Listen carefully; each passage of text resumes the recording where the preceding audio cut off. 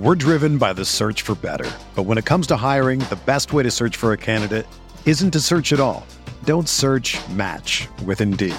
Indeed is your matching and hiring platform with over 350 million global monthly visitors, according to Indeed data, and a matching engine that helps you find quality candidates fast.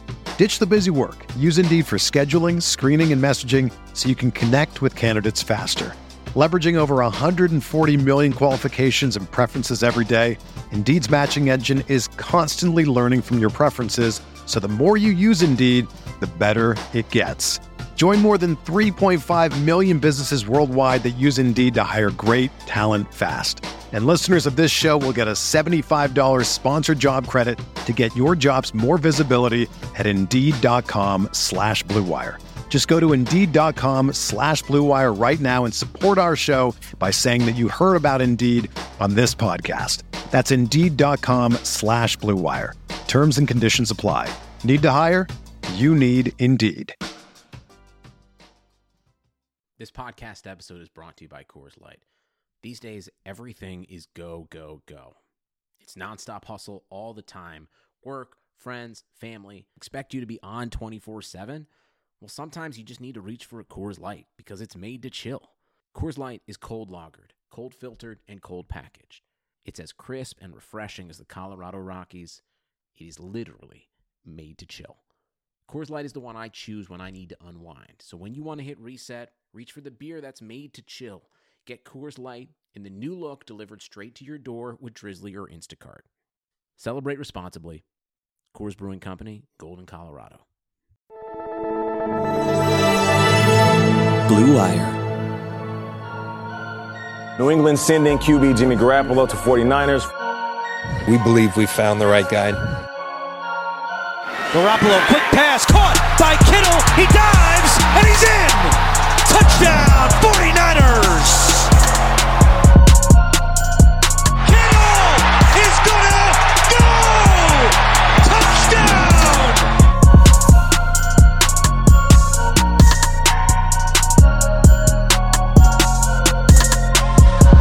What's up, folks? This is Rob from the Striking Gold podcast. If you found $100 on the street, would you pick it up or keep walking? Come on. Of course you take the money. So why do you keep picking winners and not betting on them?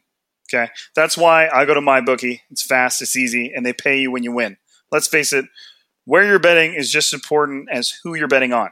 Do the smart thing. If you're going to bet this football season, bet with MyBookie. Did you know you could bet on games after kickoff? If by the second half it looks like your bet is going to lose, you can always just take the other side. If you're the kind of guy that likes to bet a little and win a lot, try a parlay. If your picks come through, you'll multiply your winnings, and no matter how you bet, the NFL season is the best time of the year. Join now and MyBookie will double your first deposit. Use the promo code BLUEWIRE to activate the offer. That's promo code BLUEWIRE. Visit mybookie.ag today. You play, you win, you get paid. And with that being said, what is up, everybody? Welcome to another episode of Striking Gold, 49ers Pod on the Blue Wire Network. My name is Rob Louder. I cover the 49ers for NinersNation.com. I'm joined by the man who built it all, the president and CEO of the Blue Wire Network, Mr. Kevin Jones. What's up, boss? Are you serious? I'm joined by Rob Louder, who's coaching high school football, teaching during the day, still firing off the amazing tweets. We have one of the best 49ers content creators right now in Rob. I've been doing this a while. I've turned into a Gary Radnich. I can't even use Twitter anymore. I'm like an old man. My role is changing here, but I still have wise thoughts to deliver about this team in podcasting format. Rob's Twitter feed is on fire. If you need to know about this team, turn his alerts on. That's the best way to get news these days. I appreciate it, man. I'm not sure I can live up to that kind of hype, but I'll do what I can. I spend enough time there on there as is. I might as well make something of it, You're impartial, just present the news in a really good way, give your opinion a little bit. I'm over the top. So this is a good match here. I like you being the host and setting us up because it's week one. There's some buzz in the air. I've kind of been medium on the team. I'm not as hyped as some of the fans on Twitter and maybe some of the reporters who are there every day. Now, you've had more eyes on the team, but I'm excited to break down this Bucs matchup and just some questions surrounding this football team because it's here. It's week one. Right. And it's no longer it still is, I guess, for a few more days, but it's no longer speculation. We're here. We're not talking about training camp. We're not talking about OTAs. We're not talking about, what it could be off in a couple months. It's here. And the 49ers are going to play their first game of the season on Sunday at Tampa Bay, playing the Buccaneers, an interesting team that will have the undeniable benefit of a new head coach in Bruce Arians. Now, obviously, Bruce Arians has been in the league for a long time. He had the Cardinals white hot at one point. But still, there is that benefit of a brand new head coach. What new stuff they're going to bring? Nobody's going to have film on what he's doing in 2019. He's taken over a brand new team with all kinds of weapons. Jameis Winston, Mike Evans, Chris Godwin. That whole team, O.J. Howard, is going to be moving. So it's going to be interesting to see how the 49ers handle it. Now, like we were talking before the pod, Kevin, these first 3 games, at least the first 2, are kind of like must-wins, are they not? I mean, so I look at the schedule here and, am I crazy to say Buccaneers and Bengals are the 2 easiest wins on the schedule? We're not going to go week 1 through week 16, but, the Browns are a hard game. The Steelers are a harder game. Ravens are a hard game. That whole division's hard. Your own division's really hard. You have to play Atlanta later in the year, who might be good. So, I'm just looking at these 2 wins. Yes, they're both on the road, but you have to go 1-1. You should go 2-0 if you're a playoff team. If you go 0-2, the 49ers are sitting in a desperate spot. And then they'll have Steelers at home and bye week. So, yeah, Rob, I'm looking at the schedule in chunks, and this is a 3-game season right now. The 49ers should go – if they're a playoff team, you go to Tampa, you beat Jameis Winston. I realize what happened last year. Guess what? It was last year. Reuben Foster got arrested the night before the game. It was a throwaway game. Nick Mullins, you have Jimmy Garoppolo. You've been preparing all offseason. I've said on previous pods, I think the 49ers will go run heavy. They'll get behind McGlinchey. There'll be some misdirection, some very easy staple Kyle plays that everyone runs in practice, everyone's comfortable with. I don't think it's going to be some exotic, crazy game plan. I think they're going to rely on this O-line, who they really believe in run blocking-wise. And yeah, man, if they lose this game, there's going to start to be some chirps about, oh no. And that's the NFL. It's week to week. And certain fans are going to hit the panic button and certain are not. But, I look at this week, if they lose, they're just not going to be in a good spot. They have to prove that they can win these types of games. Right. Exactly. And I'm on the same boat. And to your point, if you look at the schedule, the Bucs are easily, one of the winningest, the easiest to win game, however I'm supposed to say that here, or, at least in the top 3, because you're looking at the Cardinals, maybe they won't be bringing a lot to the fire, but it's got to be, and they have to start out right. And anybody who's been on a football team or been around a football team, or any fan out there, knows that momentum is a very real thing, and winning that week 1 will just kind of get things off on the right foot for a 49ers team that has spent enough time slugging through injuries. The entire team minus 2 players are expected to be healthy for week 1, which is huge. There's still a little bit of question marks around Nick Bosa, but if I was a betting man, which I am, mybookie.com, let's go. If I was a betting man, I would say Nick Bosa is going to play, which I wouldn't have said that a couple weeks ago, but apparently he's just been, recovering like a maniac, and maybe the injury was overstated a little bit. So, with that being said, we're on to the 2019 season. I put together 5 questions that I feel like, 1, will apply both to this game, and 2, will also apply to kind of like the bigger season, a bigger picture. Okay, so the first one, and probably the most obvious one in terms of how much success the 49ers are going to have in 2019, falls upon one, Jimmy Garoppolo. So question number 1 is, can Jimmy Garoppolo put it all together? He was outstanding in 2017 when he showed up after they traded for him. That's what earned him his deal. He was decent in that 3-game stretch in 2018. The 49ers were actually coming back against the Chiefs. They were driving. I think they were about to pull within a score. That's when Garoppolo tore his ACL. So it's really just a matter of, what is 2019 going to look like? And Jimmy Garoppolo is the biggest question mark in the whole league. He can swing a division here if he comes out and performs, or he could put John Lynch on the hot seat if he doesn't. So I said it last pod too. I really agree with Chris Biederman. Some other people have said it. 6-10 is in the cards. 10-6 is in the cards. Jimmy Garoppolo really hinges that. If he's performing at a high level, he masks deficiencies of this team. He elevates a Deebo Samuel. All of a sudden, the offense feels completely different. If he's a little bit like Denver in that preseason game, it's a little herky-jerky, which is, I think, to be expected. 49ers fans don't want to hear it. It's more the reality. This guy has started,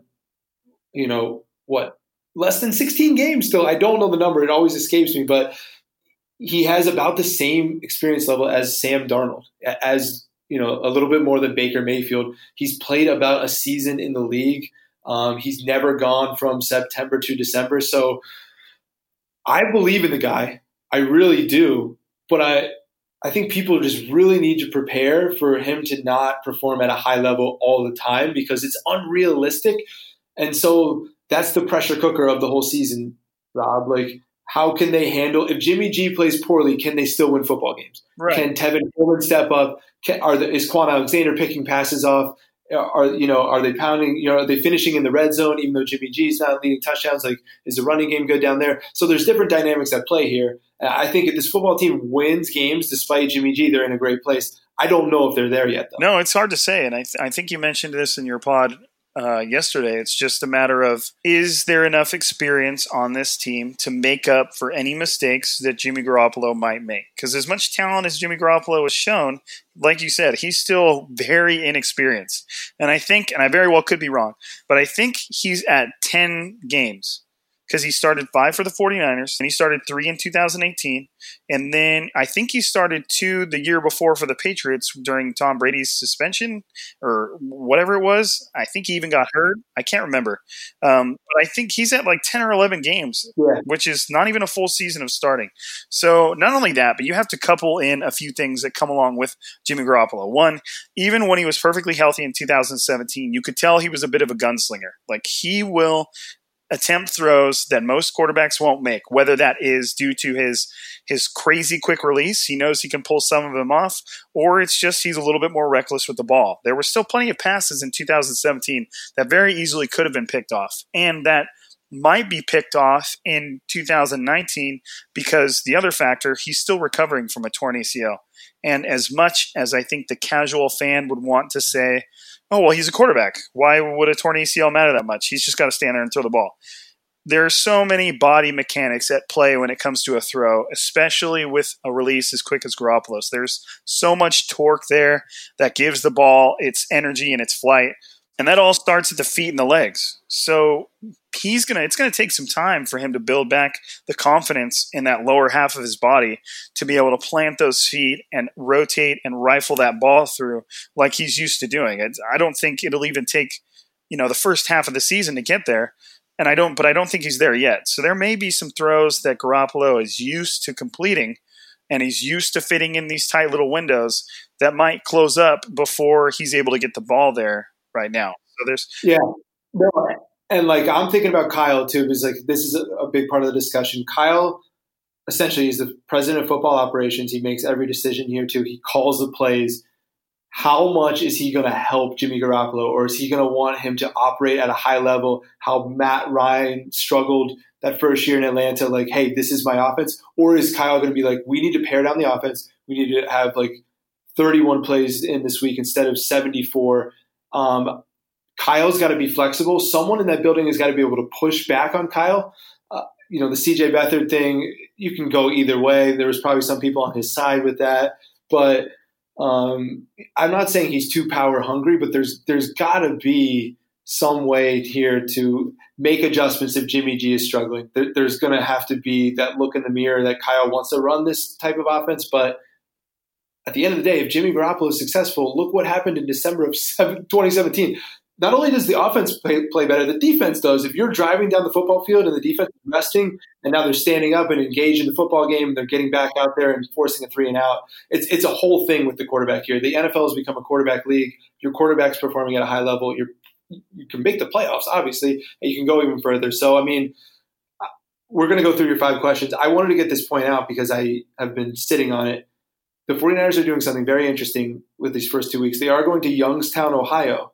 They're not going back to Santa Clara. They're going to practice Jed York's hometown. They did this with Chip Kelly, remember? I believe they practiced at like Central Florida and Orlando, and then went and played in a snow game. So not the same circumstances here. I would love to see the stats on this. You know, they're saying they don't want to fly back from Florida to California. They're just going to stay in the East time zone. It's interesting to do this week 1, week 2. I guess Kyle's saying we had training camp in Santa Clara. We can use this as a bonding trip to get away. So I don't hate it from that perspective. But, I mean, it's an interesting choice to start the season on the road and not even be at home with your family or anything. It's kind of crazy, actually. I think it's a smart move, and the fact that it just builds a level of comfort with the uncertain and the unknown. You know, the flying across the country and really the only, you know, flying across the country for an away game and really your only football there is maybe one little practice, maybe a walkthrough, and then you play. So, you know, I like the fact that they're building up these practices in a place where they're not used to being, you know, in an environment that they're not used to performing in. You know, everything's done at such a high level that people don't realize that where you're playing, even if it's only a state away, can make a huge difference. I mean, I was stationed in El Paso, Texas, which is really only 2 states away, given that El Paso is so far left in Texas. And I remember when I first got there, and at the time, I was a running machine. I used to run like 3 miles every day, and then I'd run like 10 on Sundays. And I got there, and I started running, and I was completely gassed. I had no idea what was going on until I finally bothered looking up what elevation El Paso was at. And it's like at 4,500 feet compared to Fresno's like 2. And it was shocking to me. And now that might be a more extreme example. I'm not saying the 49ers are going to encounter that, but getting into the environment in which you're going to be playing anywhere near that makes a huge difference for an athlete's body that's supposed to be firing on all cylinders. So, you know, to me, if they win at Tampa week 1, it's great. There's good vibes. Let's go to Ohio. Let's get the momentum rolling. If they lose, and especially by 2 touchdowns, and it's a dud, and now they're going to Ohio, and there's like kind of a cloud hanging over them, and there's a lot of pressure. Whereas you could fly home, hit the reset button, and be like, "Fuck it, we're shaking this off. We're gonna go back and get them. We're gonna get on the plane back." Like, I don't know. Like you said, football is like this weird thing where there's a lot of energy and stuff. So I mean, that's my read on the situation. That if they lose in Tampa Bay, I would actually be really worried they could lose in Cincinnati for this hangover effect of sitting at this hotel all week randomly in Ohio. You're like, where the fuck am I? Like it's a weird body. So I traveled with the Browns in 2014, 2015, and like was on the player schedule. Like I ate when they did. I did that. The Thursday night games are really so weird. You wake up, eat a big meal. Some people work out. You just kind of feel weird, like you're not on your normal schedule. And so to throw off the schedule early in the season, you know, I overreact to things, but I like to point things out. Rob, get us back on topic. Get us to question number 2. Okay. All right, man. I feel like those are all great things, though. I feel like we could talk about just those first 3 games for an entire 30 minutes. But, okay, so question number 2. Will the secondary be another liability? It was one of the worst secondaries in the NFL last season. It set a new record for the least amount of turnovers generated, interceptions. They only had 2 interceptions for the first time in NFL history. And interceptions don't always equate to success. You don't have to be generating interceptions to be successful. But at the same time, there's exact science that correlates creating turnovers to winning football games. That's indisputable. But the problem is that the 49ers roster is in a state of precarity. It's walking a very, very fine line.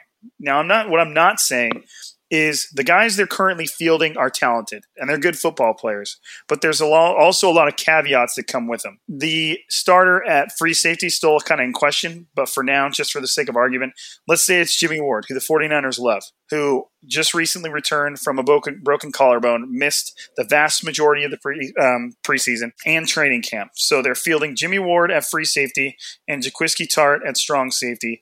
Both players have struggled with injuries. Jimmy Ward more so than Tartt, but both of them have had struggles staying on the field. So right there, you have 2 starters who come with significant question marks. And then you have behind Jimmy Ward at free safety is Tarvarius Moore, who's inexperienced, but he's been surging. He had an outstanding training camp. In a matter of 2 weeks, he changed coordinator Robert Saleh's opinion from this guy's nowhere near an NFL safety to he's in the conversation to start. And I always believed that that was fair just by what I'd seen from Moore throughout training camp. The guy was lighting it up, and he was making those center fielder plays that you expect a free safety in that defense to make. They're running seams with George Kittle, and Tarvarius Moore is coming all the way over and knocking the ball out at the last second. Plays like that. So I don't know, Kevin, man. What is this the team's biggest liability right here in the secondary? Maybe the safeties. I think the corners are a bit less, but is the deep secondary the team's biggest liability? Oh man, I mean, it's why I am picking them to go 8-8. I don't think they're going to be able to stop many quarterbacks at all. And for this football team to actually go into the season with cap room and everything, and this be their secondary situation, what are they seeing? I don't see football the same way as like. I pray to God this doesn't happen, but if Kyle and John Lynch go bye-bye one day and there's a new regime to come in, there will be leaks and stories that come out of what happened with the defensive evaluations of this football team. Who was making them? Is it John Lynch? Is it Saleh? Is it Kyle? Is it Adam Peters? They stumbled into Nick Bosa, but I'm talking Solomon Thomas. I'm talking Reuben Foster. I'm talking ignoring the secondary like this. This is adding up, and like you can blame injuries, you can blame this and that, but you can also say your defense is not that good and you botched a lot of picks. So yeah, man, I'm pretty frustrated about the secondary. Anyone who's listened to my pod for a long time regularly knows I pretty much talk about this like in the middle of every podcast. I'm like, here we go. We got to talk about the secondary. So I mean, I love Richard Sherman. I think he's the ultimate competitor, like borderline Hall of Famer, if he can string together some really strong seasons to close his career. And then, everyone else I'm not a huge fan of, and they already botched the Tarvarius Moore situation. He should have been a free safety last year. What if he was starting this year, like, and had all these reps under his belt? Like, how many times can they mismanage the thing? Jason Verrett was hurt during August, like, shocker. Dude, I don't want to be cynical about this football team because I am excited. I've tweeted that they're much deeper. You can scroll through my tweets this whole year. I've praised them for a lot of stuff. The secondary is going to prevent wins from the scoreboard. I love Tart. I love Ward in spurts. They're both amazing backups, and they both shouldn't be starting on a playoff team. Well, I think this is the one area of the team in which it's okay to be cynical. I think it's if there's one area where I feel like they've really ignored, despite the fact that, and they've switched things up, and in the team's defense a little bit, which we'll get into next question, they have added a ton along the defensive line. That should take some pressure off this secondary, especially off the safeties and the deep ball. But at the same time, it's the one of the crucial elements of this defensive scheme, this Seattle-type scheme. And they're switching it up. Robert Saleh is making his tweaks. It's not a direct copy of what Seattle was having a ton of success with, but it still consistently relies on a single high safety. And you need a guy who's going to, one, stay healthy, obviously, but two, can cover the range that's needed in that defense. And can Jimmy Ward do that? Maybe. He's a former first-round pick. He's obviously a freak athlete. But at the same time, is he going to be able to stay on the field? And I feel like it's also worth mentioning, opposite Richard Sherman, who you were just talking about, is Akella Witherspoon, who has had a very up-and-down couple of years with the team. He has looked outstanding at some points. He's looked like horrible at some points. He's really struggled. But if you really want to know, if you really want to get hyped up about Akella Witherspoon, make sure you stop by Eric Crocker's Twitter timeline. If you just search on Twitter at Eric_Crocker /Witherspoon, not the slash, that's not how Twitter works.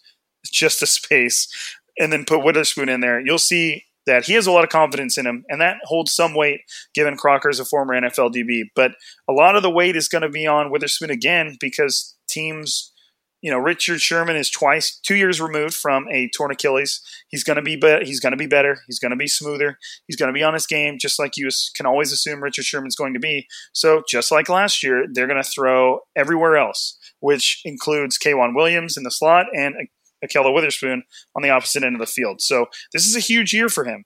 He's earned the starting job. Even while Verrett was healthy, I still felt like it was Witherspoon's job to lose. He had an outstanding training camp.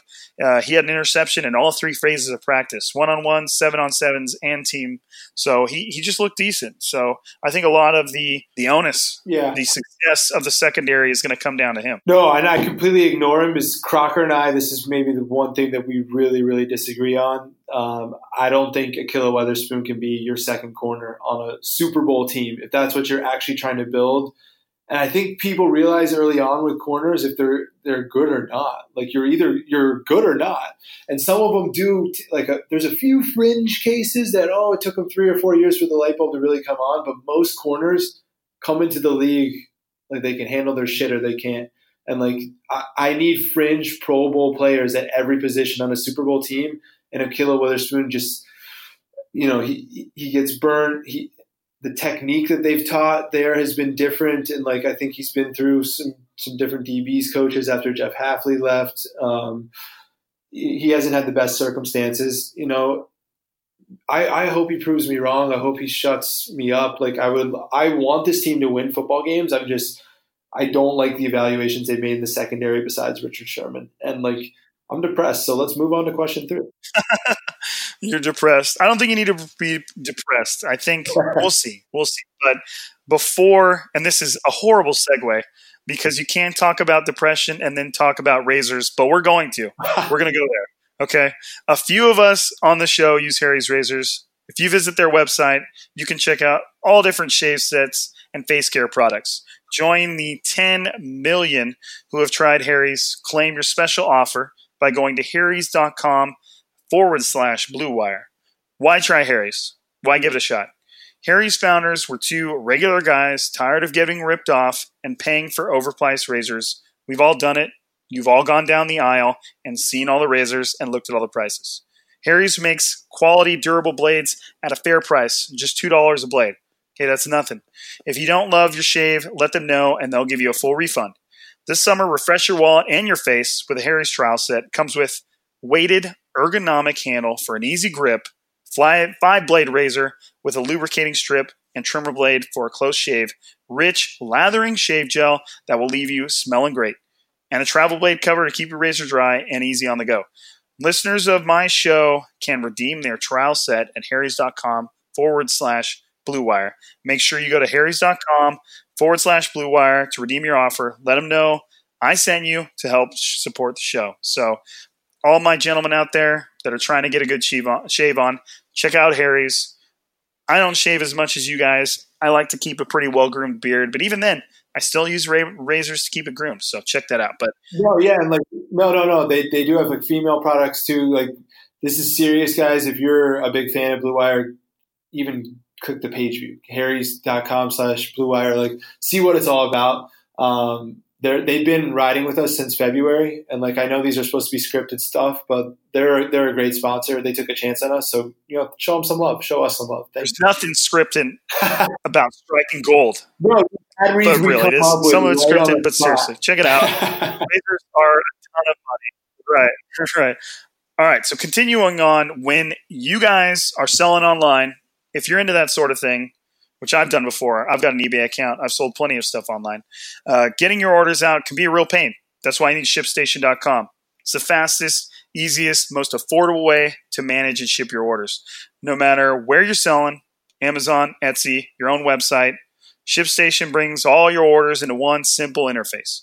ShipStation helps you get orders out quickly, save money on shipping costs, and keep your customers happy.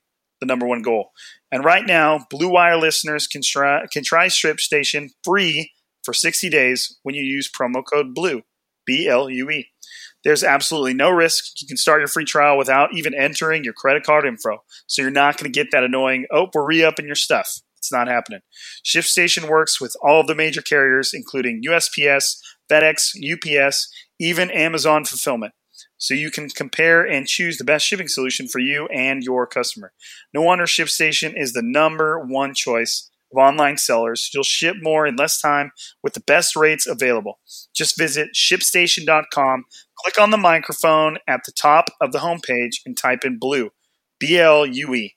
ShipStation.com, make ship happen. That is such a good tagline. I love I love it. No, I'm like, and I always say this, like, I say this too, Rob, all the time. Like, this stuff can be for your girl too. Your girlfriend, you're seeing your wife. Poshmark is a huge app right now where girls are selling clothes on it. You can use ShipStation to sell this stuff. Like, I would appreciate if my girlfriend would sell some of her clothes, so I could just pick up a little bit more closet space because it's getting a little cramped in there. No, I can't believe how much clothes they buy. But like when I do buy a new outfit, sometimes I do feel pretty fresh. Like I understand that that's a little bit of a high, and like most girls don't like sports as much as we do, so they need a little bit of a high. Sports gives us the high, so like I kind of let it pass. But I see what you're saying. Right. We're not hating. We're not here to hate. If my woman always walks out the door looking good, so I'm not hating. But all right. So back to the 49ers. This is question 3. This is also one of those hinge points for the 49ers, and it should be, given the investments. What are the realistic expectations for the pass rush? Because if the 49ers defensive line / pass rush isn't good in 2019, there are some serious problems. Because on that defensive line, we'll say defensive front, because the outside guys are just a little different than just normal defensive linemen. But you have 5 first-round picks: Dee Ford, Nick Bosa, DeForest Buckner, Eric Armstead, Solomon Thomas. If those guys don't play well, then the team is in bad shape. And not even in a season perspective, in a long-term perspective. If you have that much young talent, I would say, in Dee Ford's case, he's a little older, but if you have that much young talent along a defensive front and they're not playing up to expectations, that changes the long-term outlook of a team drastically. So, there's question marks in there. Before we carry on, what do you think, man? What are we talking about here? Is this a 50+ unit? Because 52 was the lead in 2018. So what do you think? Are these guys capable of at least getting 45? I don't want to put too much pressure on them. I'm a little worried about Dee Ford, that he's been overhyped, and I worry about the Chiefs replacing him really quickly with Frank Clark. Like they chose to get rid of Dee Ford. You know what I'm saying? Like they're saying Frank Clark's better. So and I agree with them. I'm looking at the matchup this week. Looking at PFF, they're not the Bible, but they have the Buccaneers O-line as 24th. It's not in good. The league. It's not. Yeah, so I mean, it's a good litmus test early on. The D-line should be playing well. The 49ers should be able to run the football a little bit over the Buccaneers. They don't have too strong of a D-line. So, I mean, this is the game the 49ers should win in the trenches. They've invested in their trenches. They took a first-round pick in McGlinchey. They have a first-round pick in Buckner, even though that was Trent Baalke. But it was Thomas. Like you invested in the trenches here with Richburg at center. He's getting healthy. Maybe he might not be 100% out there playing, but point is here, you should be able to beat the Buccaneers on the road with your trenches and a better quarterback than Jameis Winston. I'm looking at the Bucs, like Donovan Smith. They gave him a big contract. He's not that good. Like you hope for Nick Bosa or someone to come around the left edge there and really, create some pressure for Jameis Winston. So I'm looking at a week 1 thing here, like more of a micro version of the 49ers. 1 week, it's a week-to-week league, but if they come out and dominate, I'm feeling really good. If they don't, I'm kind of like, huh? Like this is a game the 49ers should not lose by 2 touchdowns. I understand if they turned the ball over a lot, they came back and almost won. Like there could be scenarios where like, okay, I understand they lost. They have to be competitive here, and it starts with the trenches to me. And to that point, the Buccaneers offensive line looked atrocious during the preseason. They give up a lot of pressures to Jameis Winston, and a lot of that stuff, the 49ers coaching staff and the 49ers defensive line has to be looking at that and salivating just a little bit, because within those 5 first-round picks, you have the nucleus of, or what should be the nucleus of, Nick Bosa, Dee Ford, and DeForest Buckner. You have your 2 edge rushers, and you have DeForest Buckner, who is an absolute maniac along the interior. So between those 3 guys, they should be able to have a lot of success against the Bucs. And that is a lot of what we just talked about when it comes to the secondary is going to depend on this group right here. it is very hard to throw deep passes and take advantage of a secondary that might be a little suspect deep over the middle when you have guys like DeForest Buckner and D Ford and what will be Nick Bosa firing on all cylinders. Because make no mistake about it, if Nick Bosa is healthy, he's going to have an impact. He proved that much by just going out and giving Joe Staley everything he can handle on every day of practice. So if Nick Bosa is healthy and he's on the field, but that is my next little note I have here. How many games will Bosa play? Because he has, over the last 4 years, he's suffered 2 season-ending injuries. He tore his ACL as a senior in high school, and then he had his core injury as a junior in college that ended his college career. And he was just such a good pass rusher that nobody cared. I mean, how often can a player suffer a season-ending injury and then just maintain their spot as arguably the best player in that draft class? Doesn't happen very often.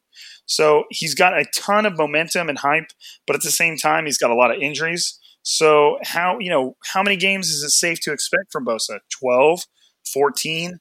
I think how many games he plays is going to have a huge sway on how the defense plays as a whole. I totally agree. And I'm looking even further than this, just pulling up the snap counts from last year.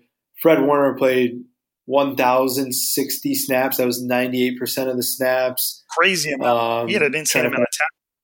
You know what I'm saying? So obviously, Bosa's not playing that much. He's not a linebacker, so there's going to be I'm trying to scroll up here. DeForest Buckner played 852 snaps. That was 79% of the snaps. So I'm looking at more snap percentage than games because we can't predict injuries, but I see him being questionable a lot. I see him being on the injury report a lot. I don't love that from the second overall pick. You're going to have to deal with it because he's shown he's a great, great player. But, we'll see how his body holds up. It couldn't withstand a college season. So far, it hasn't been able to withstand an NFL practice. Even if someone's rolling up on the back of him, I don't care. He's not available to play. He's just in the wrong positions. It sucks. Certain people are injury prone. So, I hope at the end of the day, if this team makes the playoffs and Nick Bosa plays 16 games, is in the conversation for Defensive Rookie of the Year. This season was 2019 was a huge win. If Bosa's in the conversation for Defensive Rookie of the Year and the team makes the playoffs, that's the A+ scenario. That's really all you can hope for this year. That's the biggest step. Have a defensive stud who could be this perennial pass rusher, and your team figured out enough to sneak in the playoffs in a competitive NFC. To me, that's best case scenario for the whole season. Yeah, to me, if Jimmy Garoppolo is if he's going to be the biggest factor in the amount of success the team has this year, I think that pass rush is going to be right behind him. If that thing can fire on all cylinders and just threaten quarterbacks, be a legitimate threat, then I feel like they'll be able to generate a lot more momentum moving forward, knowing that they have a lot of success or, a decent amount of hype on either side of the ball. There's a lot of unknowns on offense, and for that younger defense to kind of be able to put it together, and they all know what is being asked of them and what's expected of them. So for them to be able to put that on tape, put that on the field, I think will be a big deal. But all right, moving on. Question number 4. Still on the theme of who's going to step up, but this time it's at receiver, because Kyle Shanahan made it very clear throughout training camp and throughout the preseason that he was not exactly happy with his group of receivers. And you can tell he was just a bit frustrated that one of them or two of them just hadn't quite stepped up. Now, in one person's defense, Trent Taylor was outstanding when he was healthy, all the way up until the end, until he fractured his foot. Trent Taylor was maybe the one receiver that was just consistently great, consistently targeted, consistently reeling in his passes. He was scoring most of the touchdowns. So if there was one guy that I think Kyle Shanahan would be able to hang his hat on and offer some praise towards, it was Trent Taylor. But he's hurt. He fractured his foot. He's not playing in week 1. But neither is another receiver in rookie Jalen Hurd, who is dealing with a back issue that today he was considered day-to-day with the injury, but now he's week-to-week. And that plays into why the 49ers kept 7 receivers on the 53-man roster, which last year they kept 6. The year before that, I think they kept 7 because they wanted to hold on to Victor Bolden.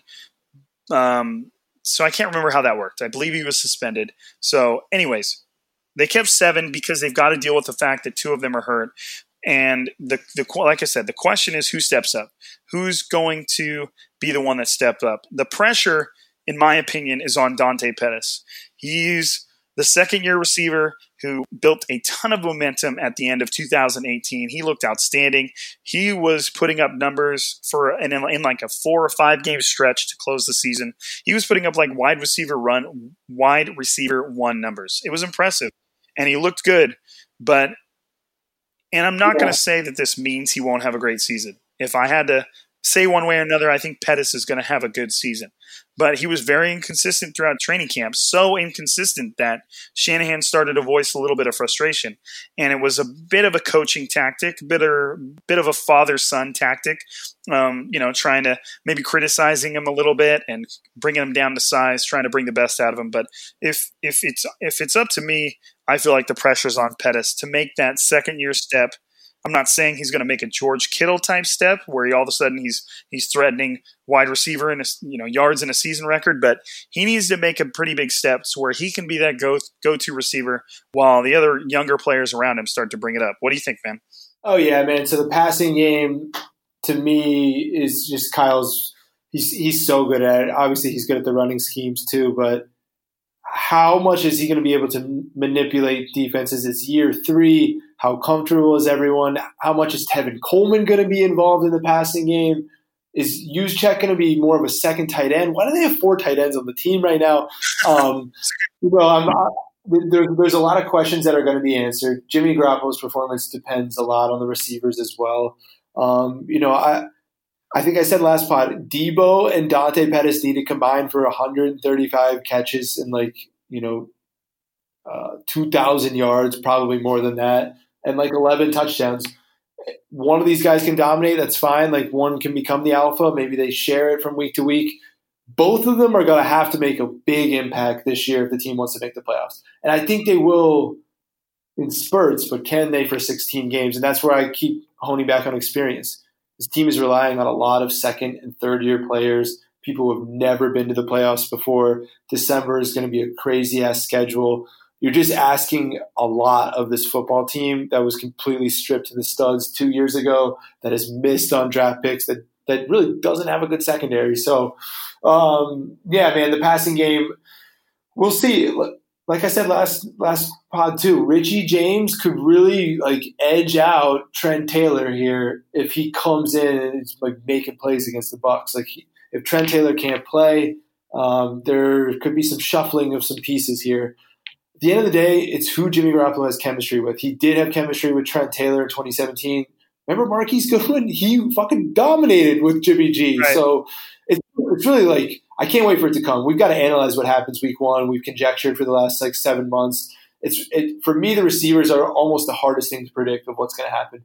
They could be amazing. They could be average. I can see some below average moments from them too. Overall, the unit has gotten a lot better. So, they've addressed it. They've spent second-round picks. So you praise them there. But maybe could one of those second-round picks have been a safety instead that you feel a lot better about? And then you acquired a receiver another way. I know you were high on Allen Robinson. We disagreed on that. The team might be better with him right now. So receiver, let's wait and see. I'm sick of talking about it. We're just going to have to see how they play. All right, so our last and final question for tonight that both has implications for the season and implications for week 1. Can Kyle Shanahan lead this group to a successful season? Now, answering that question kind of depends on your own point of view and what you consider successful. To me, given where they were last season and the amount of struggles that they went through, I think 8-8 should be considered the floor. Anything less than that, to me, is not a successful season. Now, of course, in the old NFL ways of thinking, 8-8 is not a successful season. Jeff Fisher taught us that. It's not a successful season. But it still, in my eyes, shows improvement, development. The team is learning to win. Okay, for a team to go from where they were last year all the way up to playoff contention or earning a playoff spot doesn't happen often. It's not exactly realistic, but it's attainable. It's just not common. So to me, an 8-8 season is kind of showing an improvement. And, what most people don't realize is an 8-8 season is only a couple plays away from 10-6. That just makes the difference between, teams that go all the way. So can Kyle Shanahan lead this group? We know that he is respected in the locker room. Every player I've ever spoken to has had nothing but outstanding things to say about Shanahan. Now, of course, they're going to have good things to say about their coach, but there's been nothing that I've ever seen that would show Kyle Shanahan has a lack of control over this group, despite the fact that he's a brand new head coach. That was kind of my biggest question mark coming in. He's never been a head coach. Can he maintain control? Can he instill the atmosphere and the environment that he wants? And I feel like he's done that actually quite well. The locker room seems like it's a really good locker room. We know his play calling is elite, but it's a 3-phase game. How are the special teams going to be, and how is the defense going to hold up?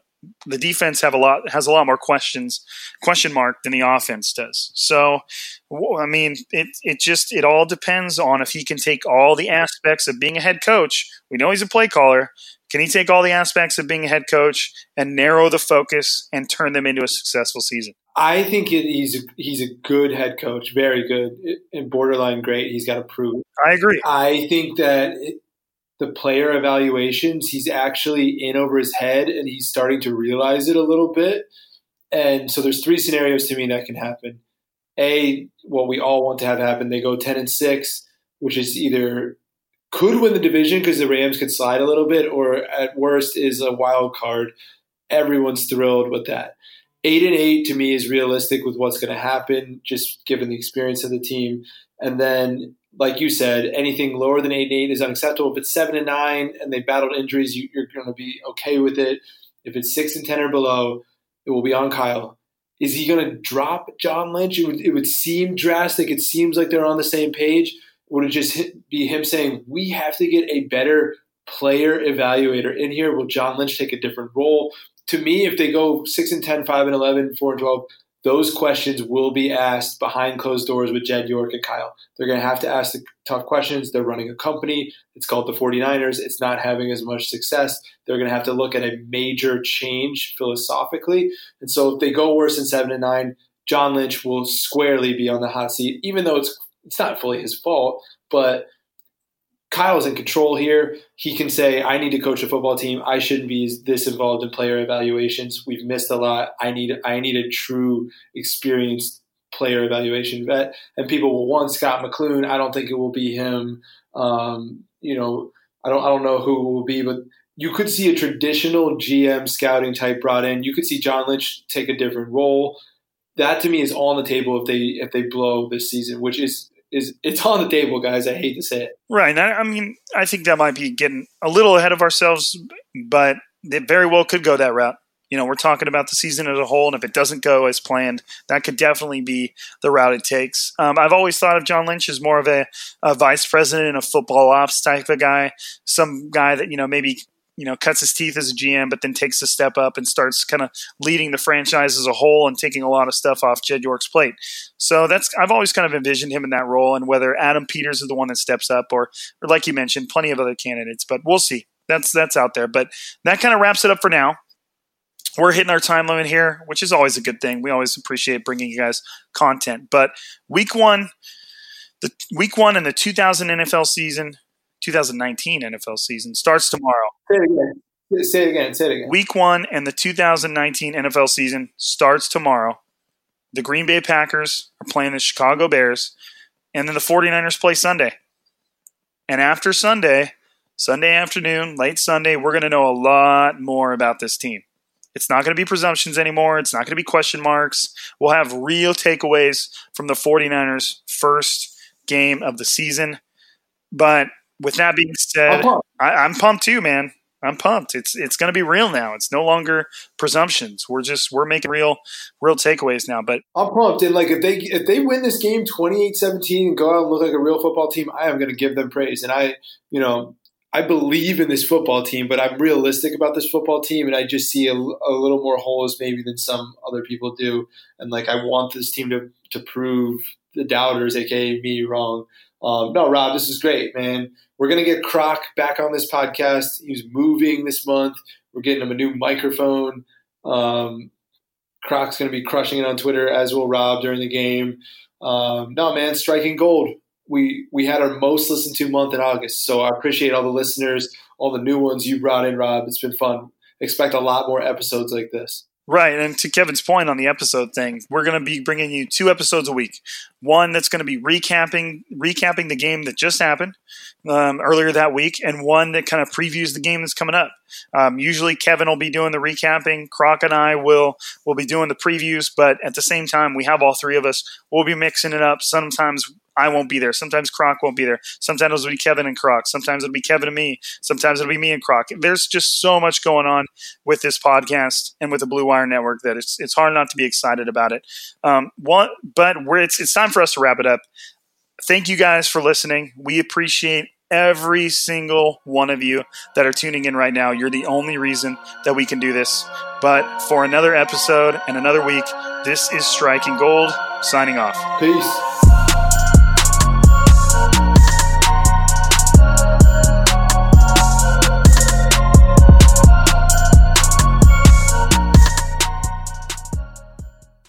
Everyone is talking about magnesium. It's all you hear about. But why? What do we know about magnesium? Well, magnesium is the number 1 mineral that 75% of Americans are deficient in. If you are a woman over 35, magnesium will help you rediscover balance, energy, and vitality. Magnesium supports more than 300 enzymatic reactions in your body, including those involved in hormonal balance. From functional medicine doctors to mental well-being and female hormone experts, we all know that magnesium is the one mineral to improve all aspects of well-being and health. But which one? Magnesium Breakthrough from Bioptimizers, the trusted choice recommended by leading experts with 7 best-absorbed forms of magnesium to ensure your body receives the support it needs for overall well-being. Go to bioptimizers.com/balance today and use code BALANCE10 for 10% off. Support your journey to wellness at bioptimizers.com/balance.